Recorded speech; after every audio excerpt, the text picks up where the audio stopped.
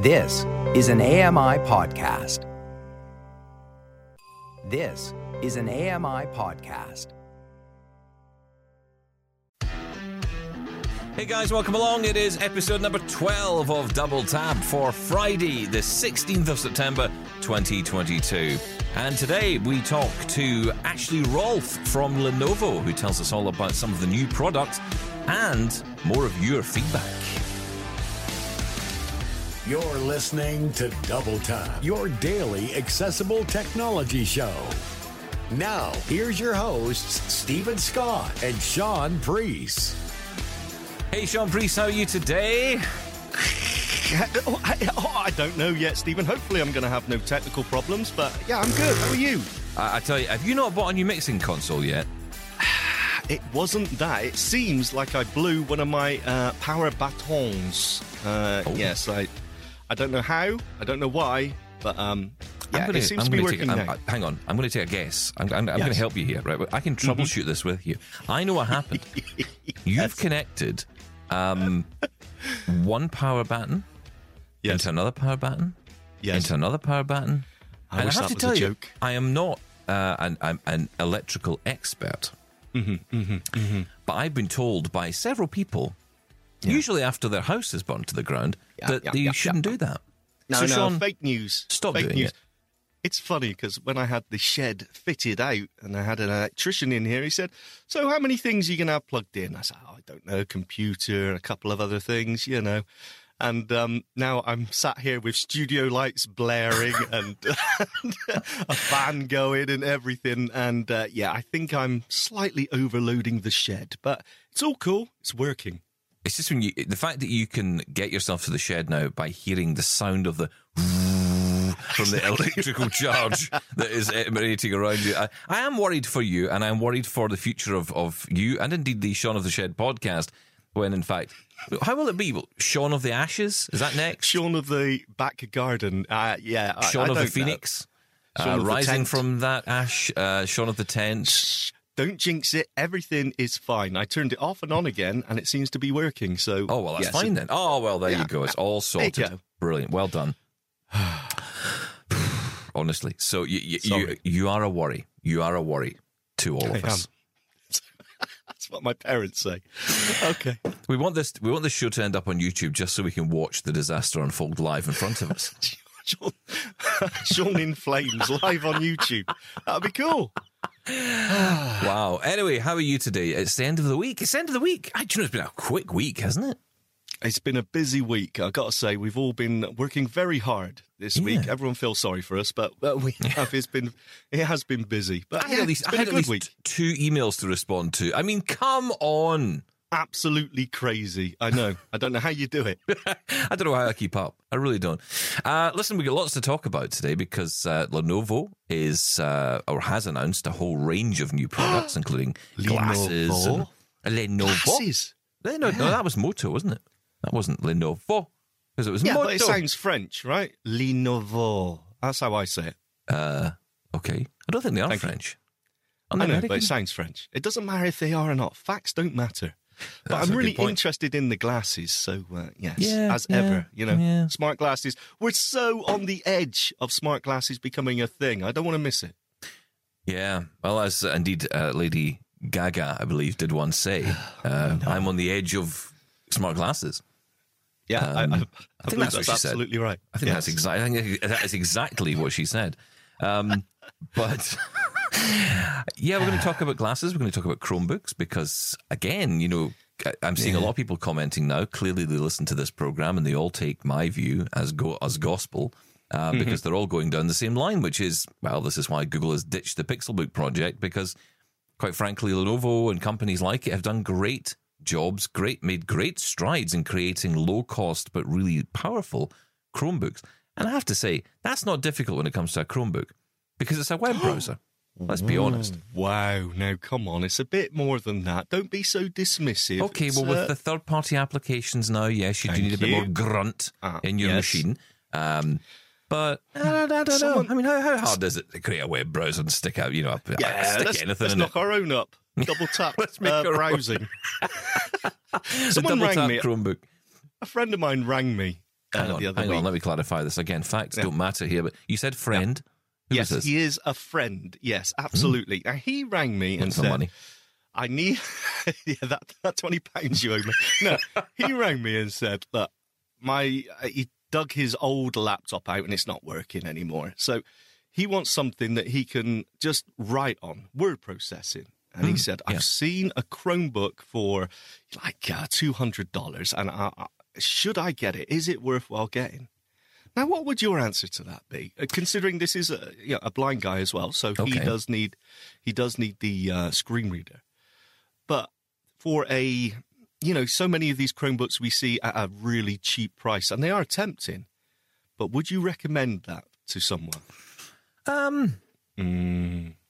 Well, I wouldn't say no. I think you'd obviously have to. It depends on a couple of things, because obviously you do have to learn the new screen reader. That's the first problem, right? So you've got to learn the new screen reader. It isn't the same as others, but it's not that dissimilar either. So you still have H for headings, B for buttons, all that kind of stuff. Yeah, tab and the arrow keys, everything's happy. Yeah. And actually, if I'm honest, although Chromevox is very much a baby version of a screen reader compared to narrator or voiceover, it's a lot, but actually there's a lot less to know because there's not that much going on with the system. So in a lot of ways, it's a lot easier. So you can very quickly get used to it. There's not a huge amount to learn in terms of the screen reader because there isn't much going on. And basically, a lot of it is web browsing anyway. So if you're used to using a web browser and you're used to navigating one, then you'll get used to it on the Chromebook. Because, for example, the same way you might navigate Docs, Google Docs on a PC or a Mac, you would probably do similar on the Chromebook. I mean, there are differences, obviously, but the fundamentals are kind of the same. Yeah, absolutely. Yeah, and especially now with a lot of websites now have these inbuilt commands. They'll have their own commands, which means you maybe turn off your own smart or virtual navigation. So in Narrator, for example, you might switch off the scan mode. You would, on JAWS, turn off the virtual cursor, and that would allow you to be able to navigate the website using its own commands. I see that on Twitter. I see it on Facebook, and it's a good way to navigate those applications online, those web YouTube applications. Especially as well. Yeah, that's right, yeah. Through the videos and whatever. Yep. On NVDA, that's NVDA key and space to do that. And on JAWS, it's insert key and Z. We'll turn off that when you're online. I did not know that. I've been looking for that. Thank you. Okay. Really handy, actually. It's one of those commands that some websites now, because JAWS is getting smarter all the time, it will turn itself off on some occasions, but on websites like YouTube, I haven't noticed that happen. You have to turn it off manually. Otherwise, if you hit K, for example, I think that brings up the jump to line dialog box. Right. So you would be still within JAWS world, if you like. JAWS world. Rather than I go there every year. The worst. It's just off Dynamic Island. It is a brilliant place to be. Well, I told him no, skip it, purely because of the fact it was a cheap end Chromebook, and I wasn't sure just how good. Oh, the this was a trick question. That was a trick question. You swine. See, I'm sort of second guessing myself because all he wants to do is write using it. He just wants word processing. And I'm kind of thinking, actually, that probably would have been fine. How laggy could it have been? But, honestly, I don't know. I still find myself hesitant in recommending Chromebooks. Can I suggest actually one better, somewhere in the middle, and that is get a second-hand or a renewed or a pre-loved or whatever garbage the company comes up with to sell it to you. Pre-love. Pre-loved. There used to be a website for Mac that was like that. All right, that's enough of that. Actually, do you know what? I'll tell you what it was called? And it was a brilliant name for a company. It was a company that sold refurbished second-hand Macs, and it was called, because, the Apple logo has got a bite out of it, it was called Second Byte. I thought that was a brilliant name. Oh, well done. I like that. Very good. Don't think they're around anymore. Clearly the Second Byte took a bit out of them. But that was clever, I think. Yeah. Well done. But refurbished is good, and you get a lot of refurbished on Amazon. Refurbished Chromebook. Get a higher power Chromebook. Oh, I see. But get it refurbished, and you'll save some money. Oh, well done. You've got about 10. Can you just send me one? I've got the Chrome box. Have you even turned that on yet? Do you know something? I have, and the only thing I find with it is, it came from. Well, I don't really understand this. It originated in Germany, right? So everything is German at the start, and I don't know how, but I managed to, and I was so proud of myself. I managed to figure out not only what the German was saying. I don't know how that was the case. Accept just, I think the accept button, for example, just sounded much more angry. Yes. You know, so it was, I kind of got it from that. You Hello, know, our German listeners. We Hi, love Germany. you. We love you. We're brilliant people. But anyway, I get it home, I figure it all out, and because I got it on eBay, I got it as a cheap, because you couldn't really get them. Chrome boxes weren't really a thing. They were a thing for a while. They even had Chrome all-in-ones for a while. You could buy like an all-in-one computer with a screen, with a keyboard, mouse, and everything was there. Webcam built in, speakers to the device, and you know you could just plug this thing in and go. That was pretty cool, but they died off pretty early. And that wasn't Google that made them. It was other companies. But obviously, they were testing the water. Clearly, the laptops are the seller. And when you think about education markets and business markets, although I don't know if many businesses would run off a Chromebook, but I don't know. I mean, business runs off Windows, right? That's a fact of life. Creative industry runs off Mac. And, you know, everyone else in education, I don't know, go for the cheapest option. Well, there's also the Chrome Flex option as well, isn't there? Where you can install the Chrome OS on any old Windows laptops. I'm thinking, maybe that was a way to go as well. I haven't looked into that yet because I don't have a spare laptop to install it on, but that could be a way to go. So I've got the old MacBook Air, you know, the old 11-inch one, which I think was the best and beautifully designed MacBook ever. You know, it was just such a great design, great size, great keyboard. Everything about it was brilliant, and the screen size for most people clearly was just too small. For us, perfect. Correct. Actually, it was more like a 13-inch laptop because the size of the bezels, it was quite thick. Oh, they were huge. Yeah. So really, it was like a 13-inch. It was really portable, though, right? Brilliant. Such a nice form factor. Could you install Chrome Flex on that? Is it just for Windows laptops, or is it for Mac? You can do it on any computer, anything at all. So you could put Chrome Flex on that, give it a new lease of life. I could put Windows on it, you know, because I mean it's powerful enough to run Windows. So I mean it's not powerful enough to run the latest Mac, but that's a Mac thing, right? They kind of discontinue very quickly. Whereas Windows, you could pull out an old Dell Latitude and stick on anything to it, you know. Wouldn't run Windows 11 on that Mac though. I'm assuming because of the the TPM thing. TPM and there's ways around that though. Clean install from a USB, I think, would do it. I'm not entirely sure, but there's a guy. There's always a guy. Take it to the guy. The guy. He'll down the fix pub. it. He'll sort it. Shall I say pub? 20 quid to get it sorted. Right, let's get some feedback, shall we? More discussion on iPhones and the upcoming release. Actually, today is the day that I get my grubby little hands on my iPhone 14 Pro. It should be delivered today. Oh, amazing. And you will notice no difference between that and your 13 Pro. No, probably not. I don't have a 13 Pro. What did you have? I had a 13 Pro Max. That's disappeared. My wife's got the that. Pro Max. That's gone. Right. I had the 13 Mini. Your wife has that. She has. Why didn't you pass it on to me? You know that's the deal. Well, look. First off, I'm your show wife. I know that, but there's this is the 55-inch TV thing all again. You can't see it. There's no point. Yeah, but it's got LiDAR. The bigger the phone, the bigger the blur. Nothing to do with the screen. I want LiDAR. I haven't experienced LiDAR in my life yet. Oh, it's a tragedy, isn't it? It is, quite right. Next time we meet, I promise you, I will show you LiDAR and you'll go, yeah, whatever, and that'll be the end of that. So, there you go, problem solved. Anyway, let's hear from Kyler, who emailed in. Laura reads our emails.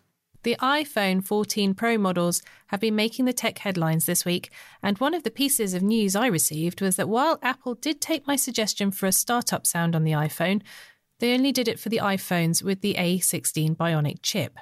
I am using an iPhone 12. I spoke with one of my techie friends, and there's a chance that this may have something to do with the BIOS, which is hard to update. Really? I've posted about this on Facebook to vent my frustration, and I'm afraid I got kind of evangelical on my audience. Is this an attempt to con us out of more money? Well, that's an interesting question, isn't it, when it comes to... what the reasons are behind this thing with the startup chime. I don't get it. I really don't get why it has to be on the iPhone 14 Pro line only. But is why? Where does this kick in, though? I'm still not 100% sure. Is this actually when you press the power button? Yes, it must be. When you switch the phone on for the first time, it will be giving you the startup chime in the same way sure? that you get on the Mac. It's not... Yeah, but that... Oh, yeah. Yeah, okay, I'll give you As soon that. as you press the button, you get the noise to tell you it's started up. It's not. It doesn't start up. I know you're thinking it maybe kicks in first and then the iPhone Well, after loads. it's finished booting up, after the Apple No. logo has disappeared off the Before that. screen and you're actually in, it's Yeah, like it's almost right at an the beginning. iOS starting. So, well, in that case, he's absolutely right. There's no reason why it shouldn't be available across the board. It is Yeah. just a firmware update, and it isn't difficult to do. It's not like we're routing it ourselves. This is something Apple could do quite easily. Update the firmware, stick the, it's just be a WAV file. Maybe there's some difference in the amount of memory available at that, at the firmware level, at the BIOS level, that maybe they can't fit Yeah, it that just audio makes in. no sense But to even me. if they just made it a haptic feeling, a vibration on power on, And that that's would be another thing. more than enough. They don't even have that. And that's annoying a lot of people. So you have the sound now, but you don't have any vibration feedback. So if Yeah. you're someone who's deafblind or someone who's deaf, Absolutely. then you're not going to notice the difference. Now, granted, okay, if you're deaf, you at least see the Apple logo come up. So that's something, I guess. Although it doesn't come up instantly. At least I don't think it does. I don't think it comes up right away. No, it doesn't. It's only a couple of seconds, so. But either way, look, it does seem strange that it's almost back to the Siri only works on the 4S. You know, when Siri was launched, Yeah, and that's you couldn't right, have it yeah. in the 4. It's like, well, we all know that it's capable of running. In fact, there was a hack out there that you could run Siri on the 4 and previous models. So, yeah, it does seem like this is a... Well, look, this is clearly coming from an accessibility place, right? Because Is the way it? that the way they've talked about this and the way that it's been talked about, it sounds like it's been pushed by people within the accessibility team to make this happen. Now, if that's the case, then really it should be across every device. This is not like some major selling point. It's not like LiDAR, right? You can see that there's a clear distinction between one feature and another, and that's why you would buy, say, the iPhone 14 Pro versus the 14 regular. You know, so Yes. Yeah. you can see that, but that shouldn't be a deal breaker for people who are blind or partially sighted to have that choice between. I'll have to spend more money to get the startup chime. That just is ridiculous. So come on, Apple, get it sorted. Just get it fixed into. I mean, even in the 14. I mean, I can understand if it doesn't go backwards. Fair enough, but at least across your new range, I think. Yeah. I can't think of a reason why that would be. Doesn't As I make sense. said, if it's a space or memory limitation and loading in WAV files or the sound file, then fine. Then at least give us the haptic feedback. Just give us a little vibration when we power on, and then everyone's happy. There's also a rumor kicking around. I don't know if this is true or not, but the rumor is that the backtrack feature that's going to be in the Apple Watch Ultra, which a lot of people were quite interested in. This is where it will, if you've followed a route, it will allow you to go back that route. That will be available back to Series 6 on the Apple Watch. Oh. Well, that makes sense. I mean, that is a really simple feature, right? As long as you've Yeah. got GPS, you can drop markers and it can route you back. Why would that be an ultra-only So if they can do that, feature? surely, you know what I mean? It's like they can go backwards with some features. Why not others? It doesn't make any sense. Anyway, Well, it's- let's hear another email. Let's get another one in from it. Look, we could talk all day on this, but We could, let's and we hear do. what our Sorry. audience has to say because they've got plenty to say. Right. Chris has been in Woman. touch. Hey guys, my name is Chris and I live in Springfield, Missouri, USA. I am 48 years old and due to RP have no usable vision for the past 14 years. Absolutely loving the Double Tap Daily podcast. I was overall completely unimpressed with the new Apple product announcements, even though there are some fairly nice features. I have the iPhone 13 Pro and do not plan on updating this round, even though I find myself without cell service on occasion. Let them make some improvements and work out any bugs first. I also have the Apple Watch 4 and love it.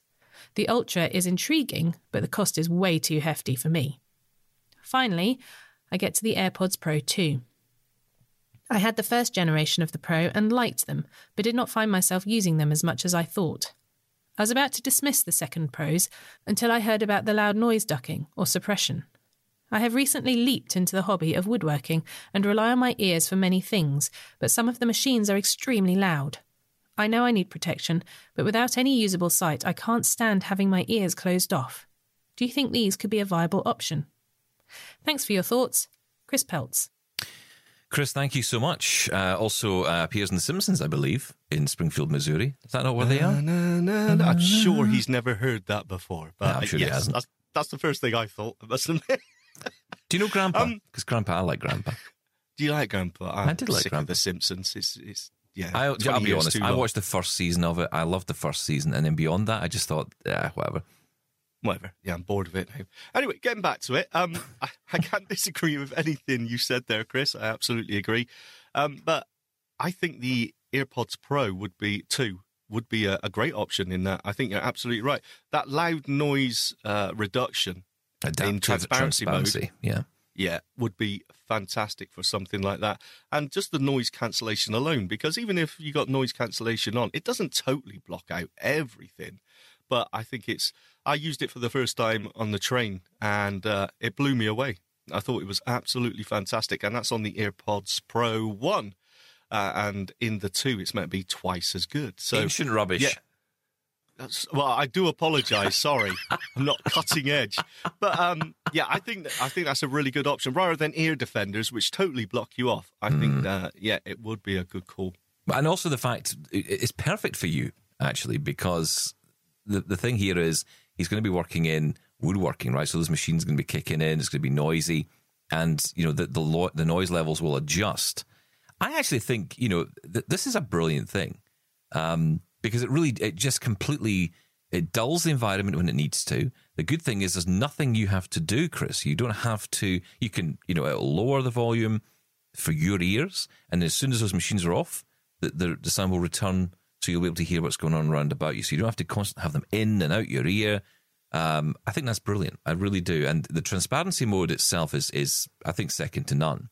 I mean, I've tried a lot of different headphones over the years. I think the Sonys are probably the best over-ear headphones for it. I think they even beat the Apple AirPods Pro, especially in design. I'm going to be talking about that next week, actually, because I've got the new Sony headphones here, the new X5s, and I want to talk about them in comparison to the Apple AirPods Max, because I think, that's right, it's not AirPods Max. So yeah, I want to do a bit of a comparison, and I have to tell you, the winner's not the one you might think. So, especially for me, less than $500.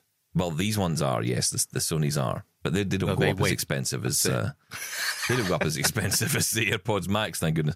But quality is important. Yes. We'll talk about that next week. But no, I think this would be perfect for you, Chris. I think absolutely perfect for the kind of work you're doing. That's exactly what they're designed for. Yeah, and let us know if you do go that route. Let us know how they work out for you. I'd be interested. Yeah, I think what we're all intrigued to know, Chris, and maybe if you're the guinea pig on this would be good.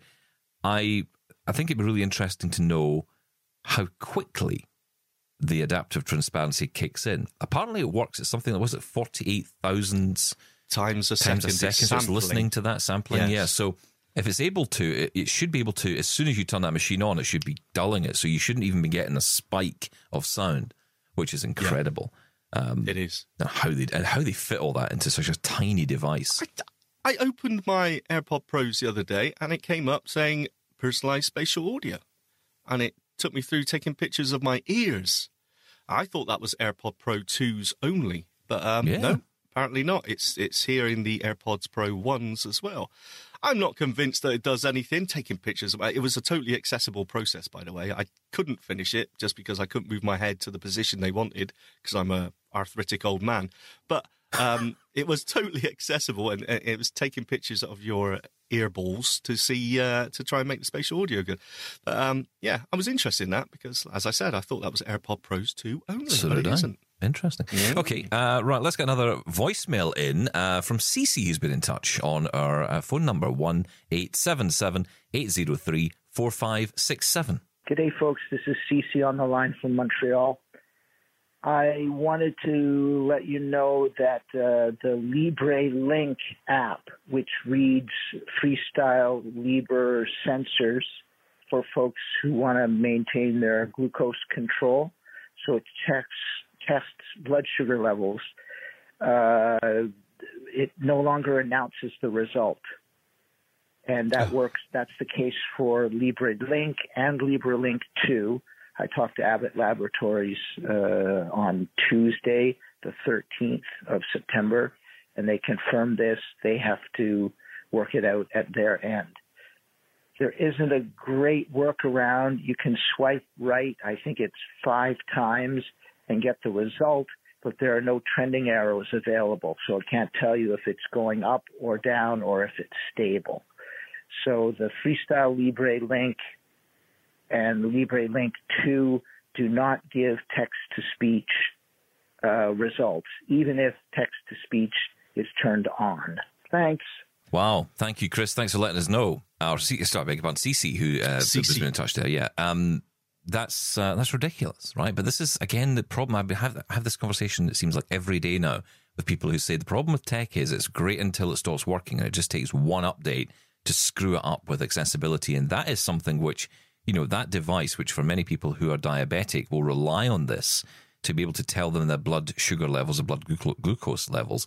This is the one I believe it's, because my dad's, I think, has got one of these. It's the one that goes in the arm. There's like a needle that goes in the arm. You put a patch over it, and then essentially you just use your iPhone, or there is actually a device you get as well, which you can just scan with your device or phone, and it will tell you what your blood sugar levels are.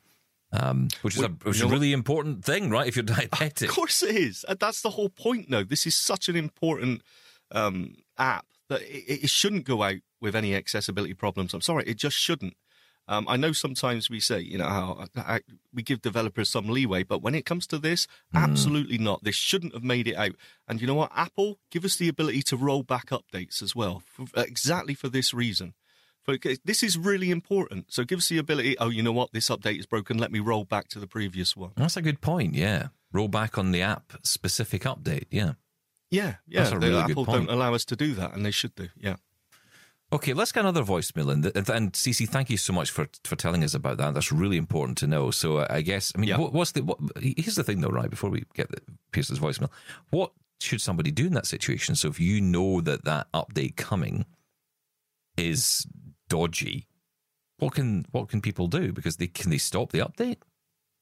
Yeah, you can. You can go into settings, and I believe it's the apps settings, and make sure automatically update apps is turned off. That way, it will show in your in my account in the App Store. It will show the update there, but you actually need to tap on update to make it happen.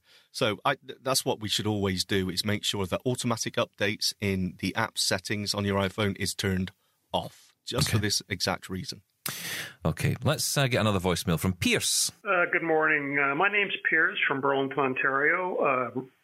In reference to yesterday's show about audio description, I have another complaint about audio description, is that television commercials are sometimes totally unintelligible to people with vision impairment because it's just music or it's just people talking but no identification of the product.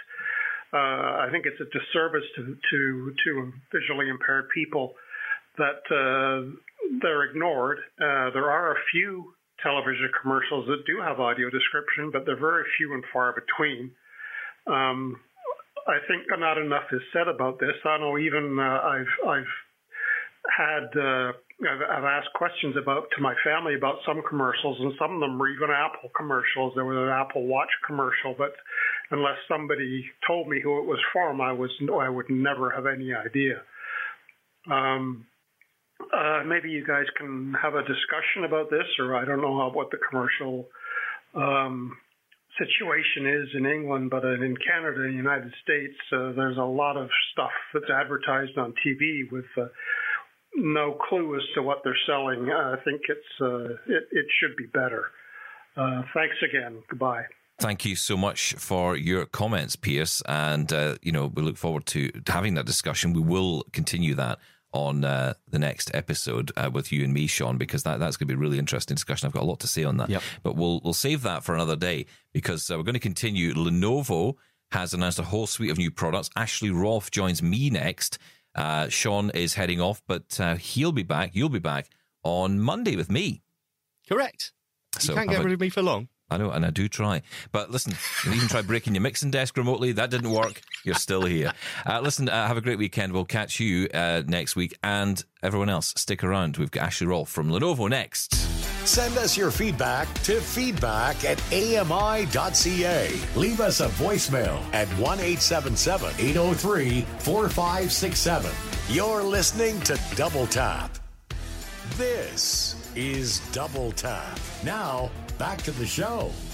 Yeah, let's talk Lenovo technology. Very, very exciting product announcements coming out of Lenovo, especially at IFA in Berlin this year. And with us now to talk all about it is Ashley Rolfe, who joins us as the Chief Technologist for Lenovo. Good to have you on Double Tap. It's lovely to be here, Stephen. We are, as you know, quite a diverse company and we cover many elements. So I look after the commercial client side of the business. We also would have phones and servers, data center and retail products as well. So I look after the commercial arm, though, as we mentioned, I do enjoy talking about any element of Lenovo product range. Well, yeah, well, let's talk specifically because we are going to talk about the product announcements at IFA in Berlin and the press releases that followed with some very interesting product announcements coming out of there. Where should we start? I think we have to start with the new glasses, right? The T1 glasses, which were kind of quite an unusual product, I imagine, for Lenovo to bring out, or at least for me it was anyway. So tell us about these. Well, it's interesting you say it because we've been doing so much work with VR and AR over the years, and actually we've been working in the background making some of the optics and making some of the electronics for other brands as well. So we have had a lot of interest in AR, VR over the years. Now, the T1 is slightly different from us because this is very much a consumer product. But I say that everyone is a consumer. You can plug it into your laptop and use it in a business environment as well. But it's really the product for me. What I love about it is its simplicity. It essentially doesn't have a battery. You don't have to charge it. You just plug it into a USB-C port, and it uses the data, it uses the video, it uses the power from the USB-C to pop up a second monitor. And essentially, what you're seeing is a second monitor in the glasses. So it's simple, but there's so many great features because of that. You can save battery, you have privacy, you can have a bigger display. Say if you're sat in a hotel room and you've only got your small mobile laptop with you. You can use it on Android, you can use it on Apple devices. It's actually quite amazing. And like you say, quite different for us, really. Yeah, I think a lot of people thought it was, I certainly did. I tried out TCL's Nextwear G glasses when they came out, and it felt very consumer based. The idea that you would have a 200-inch screen in front of you if you wanted to enjoy your Netflix film or whatever. But you're right. There's actually more to this because from a business point of view, think about all the capability of having a device like this, being able to have that screen in front of you in a hotel room. A lot of business people would love this. Yes. And that's exactly it. So it does cross boundaries. And in fact, even a designer is not just watching movies, though that is a big element of it. And one of the great things about it is, so personally, I'm not a big fan of VR because I don't like the completely immersive experience. I don't trust anyone around me. I don't know if someone's about to whack me on the back of the head. I don't like the fact you can't see where you are. It's just a bit too scary. So with the T1 glasses, it's quite clever. You can either, when you move your head, the display will follow where your eyes are, or you can lock the display in place and it uses accelerometers. So you can actually look around the display and you can see your surroundings and check where you are. So in terms of safety, it's a really good idea. Yeah. It's so funny you say that. I never thought of that before, but you're absolutely right. I mean, when it comes to VR, actually you're locked in, right? And especially, I mean, okay, and oftentimes you have at least the audio is open to the room, so that's something. But you're right, you're completely closed in. You want something that you can at least have a sense of what else is going on around you at the same time, and you can with these. So just for our audience to understand, you can, although you're looking through these glasses at screens, you're still able to see what, above and below the monitor or above and below the glasses? Yes, so you can see to the side of above and below the display. Like I say, you can actually set where the virtual display is. So if you looked over to the left, the accelerometer would realize you've moved your head and they would leave the screen virtually where it is. So actually, if you looked over completely to the left, you wouldn't have anything obstructing your view. And then when you swing your head back, the screens come back into view again. So it is quite clever, the way it does that. And you can either set it like that or you can lock it so the displays are just in front of you. Okay, so I have to ask you about some other products because, I mean, obviously glasses are incredible. Just before I move on, any word on pricing on these at the moment and availability? Yeah, so only rough pricing and availability. At the moment, we're saying this is probably not a product, unfortunately, we'll see this year, certainly in the UK. It'll be early next year. We're giving a very vague $500 rough price expectation. So how that translates with the dollar rate and everything else in the UK early next year, we'll have to wait and see. Okay. So let's move on because, you announced, which may not be a surprise to many, of course, new laptops. And I want to pick up, I mean, there's a lot to talk about, but one particular laptop I wanted to pick up on was the ThinkBook. Because, and people often know me as being the guy who goes on and on about my Lenovo ThinkPad, because I love this laptop. I love it to bits. It just is the laptop that every single time I need to get something done, and I've tried a lot of different laptops, this is the one that does it for me. And I have to tell you why, Ashley, okay? And you're going to laugh at me, and it's okay. But it has an insert key. Now, as someone who uses a screen reader, an insert key is our command key, if you like, for the screen reader, and it's really, really important. And having that there, where it's not being coupled with, say, a home button or an end key, you know what I mean? It's not been coupled in with the function alternative, is just brilliant. It's got the home keys, it's got the end key, it's got the insert key, it's got the page up and down. And I know people who are listening to this are going, Stephen, would you shut the heck up about that insert key? Move on. But honestly, I love the fact that it's there. So, please tell me the ThinkBook that you're announcing has all this as well. Yeah, so it is because it's quite a large screen. It's the 16. It has an extended keyboard. And actually, while we're talking about keyboards and visual impairments, it has what we call the drop D arrow keys as well. So the arrow keys are slightly lower than the rest of the keyboard. Ah, yes. So you can run your hands along and find the arrow keys. So that is something we don't see in all of our products. We do traditionally in the ThinkPad, we have that. So it's great to see it come along into the ThinkBook. But yeah, it's a stunning system, the ThinkBook 16P. It's designed for creative people to run, I don't know, Photoshop or Premiere Pro on it, or create podcasts such as yourself. It is very powerful. It has a factory color calibrated screen. The screen itself is absolutely stunning. And it tends to be, maybe in the past for us, a powerful system. You expect it to be a bit chunky. You expect it to be maybe a bit old school and not have the sleek looks of a more modern system. But ThinkBook have managed to get this really great balance where they have the really powerful 6000 series H-class AMD CPU, so immensely powerful, yet it's still in a very, very sleek and good-looking laser-cut chassis. So it's an absolutely beautiful system. Yeah, it is very nice. Yeah, and solid. I mean, the thing about Lenovo computers is they are built well. They will last the test of time. And I'd imagine lots of ports.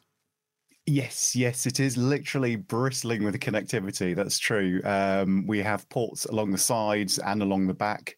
It also has quite a clever side and rear venting system to keep it cool, so you can turbo boost the CPU.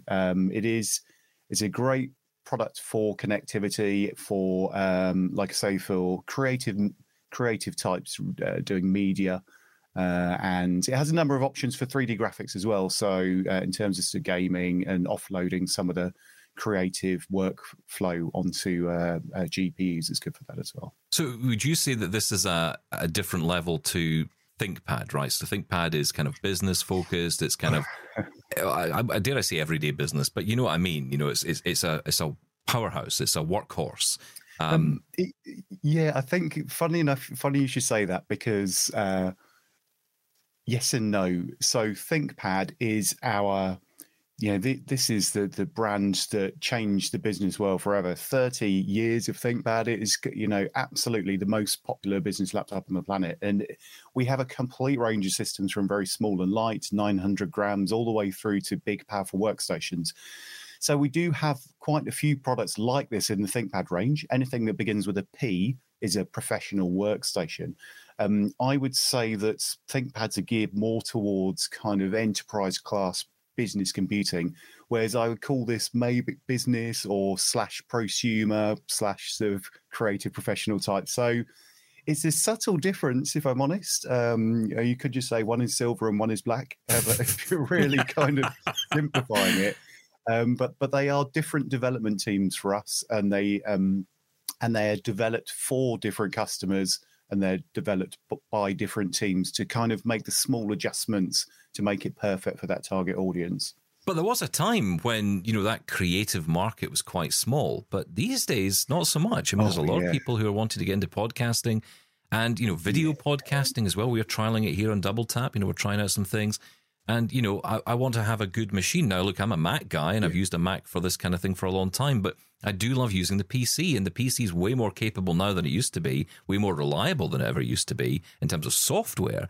The opportunities are out there. And, of course, the other thing here is about price. Now, I know that the ThinkBook range will probably be quite an expensive range in comparison to, the IdeaPads or, the lower, not lower end, but you know what I mean, the lower end of the consumer market, if you like. But it's, yeah, you might have a different view on that. Well, no, I have to be careful. I don't want to get in any trouble with any of the other divisions at Lenovo, but they all represent excellent value for money. No, I would say that ThinkPad is enterprise. It has a global warranty. It's designed for high-end business, and it's a product, an aspirational product.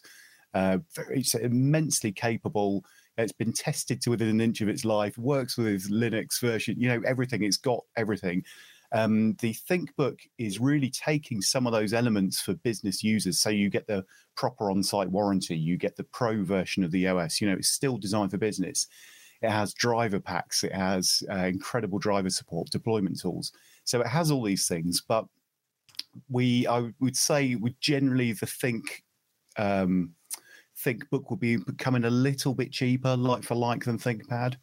And then IdeaPads, these we don't need international warranties on something that is for a home user. So there's a lot of things we can just skew the product to make it perfect for the end user. It doesn't mean it's a lesser device in any way. It's just designed for a different customer audience, really. Do you know, I find that really interesting. That's really interesting the way you phrase that, because I think a lot of people do tend to think of it as, that's the cheap version versus the more expensive version. Yeah. And most people, I imagine, when they go into a store, I remember the old days when I used to get into, here in the UK, it was PC World, and you'd go in and you'd see these rows and rows and rows of computers, and you would just say, what's the most expensive? Because clearly that's the best.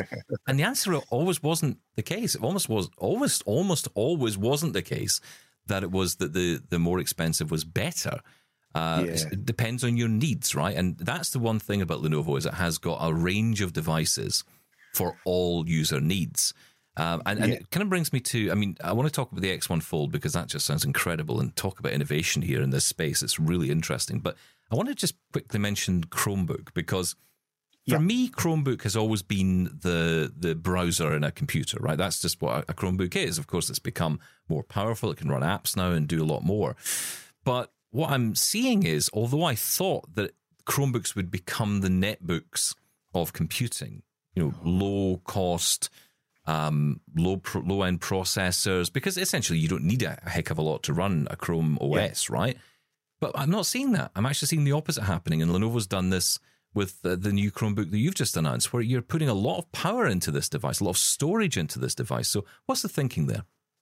Yeah, certainly. I think Chromebook has changed massively over the years, and actually, depending on your workload, it can really benefit from local processing power. And we're seeing that in the sort of demands from our customers, what they're asking for.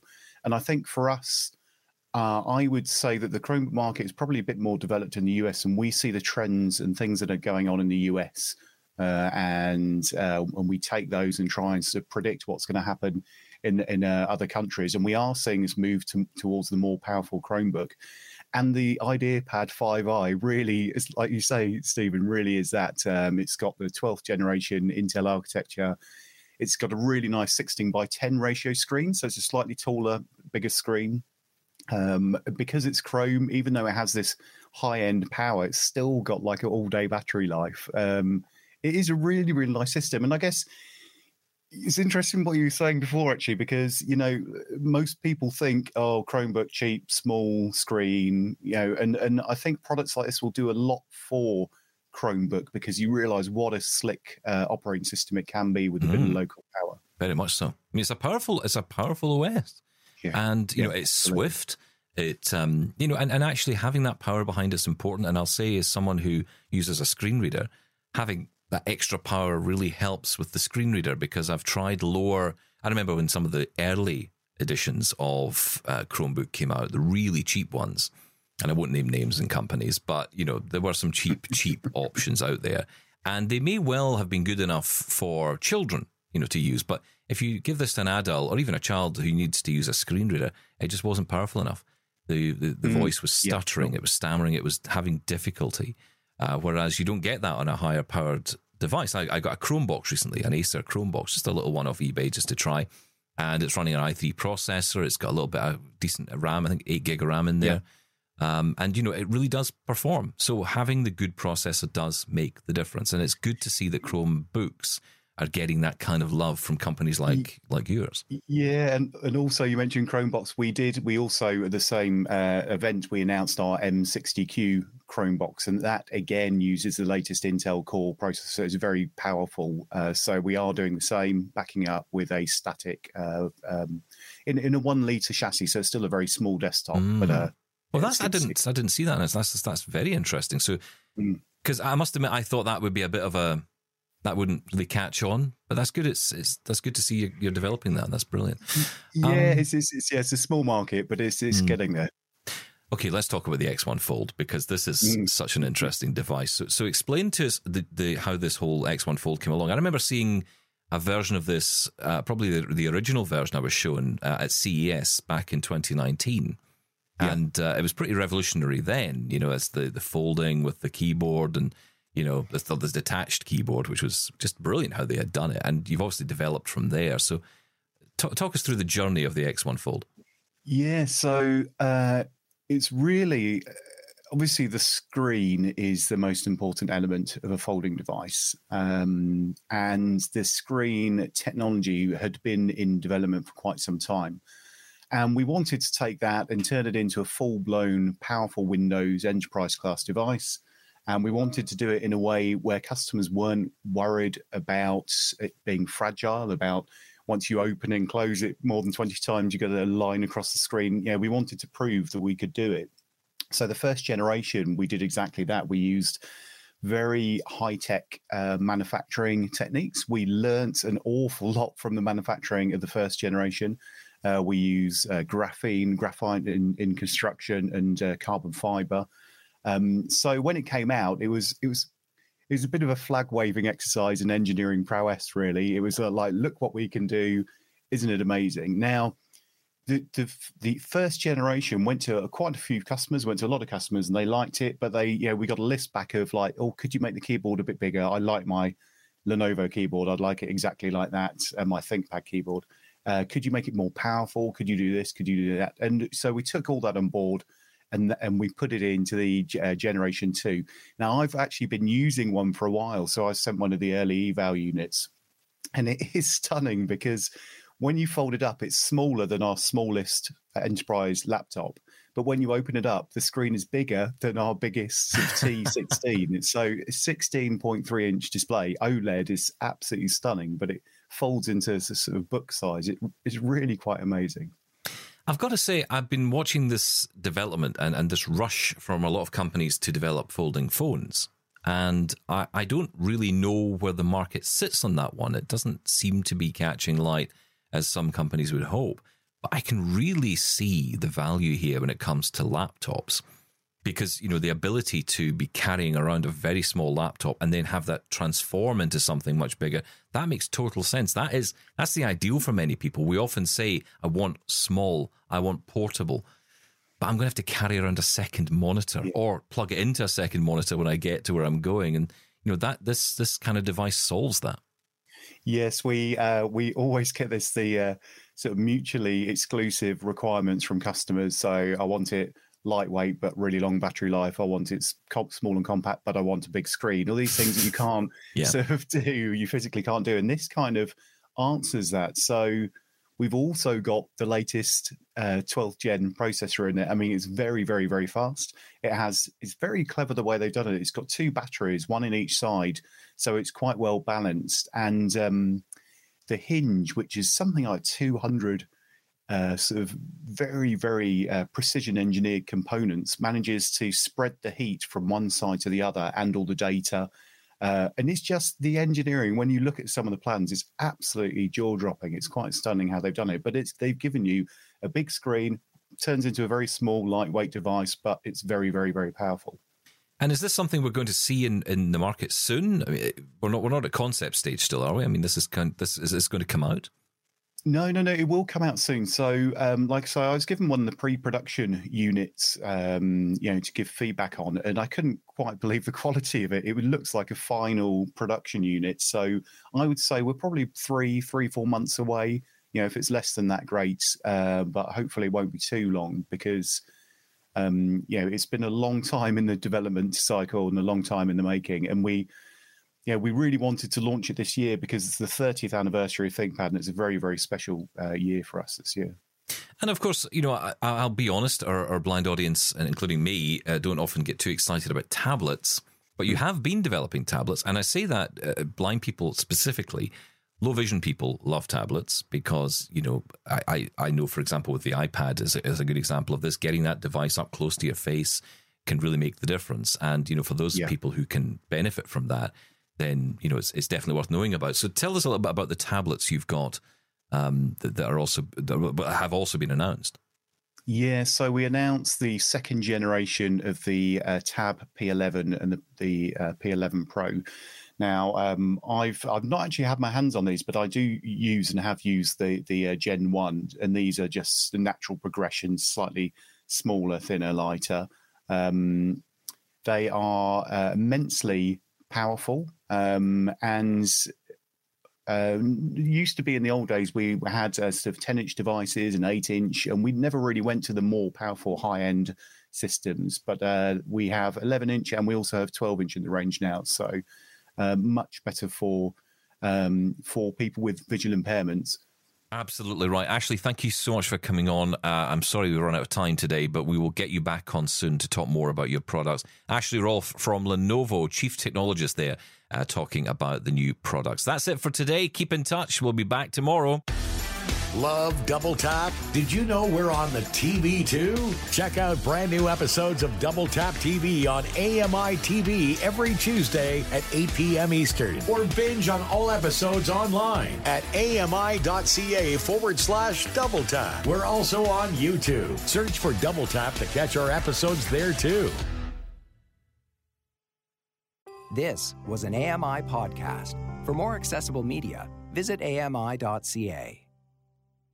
Hi, I'm Red Sail, inviting you to download the latest episode of My Life in Books, where internationally acclaimed authors discuss their lives, their work, and 3 books that have resonated with them.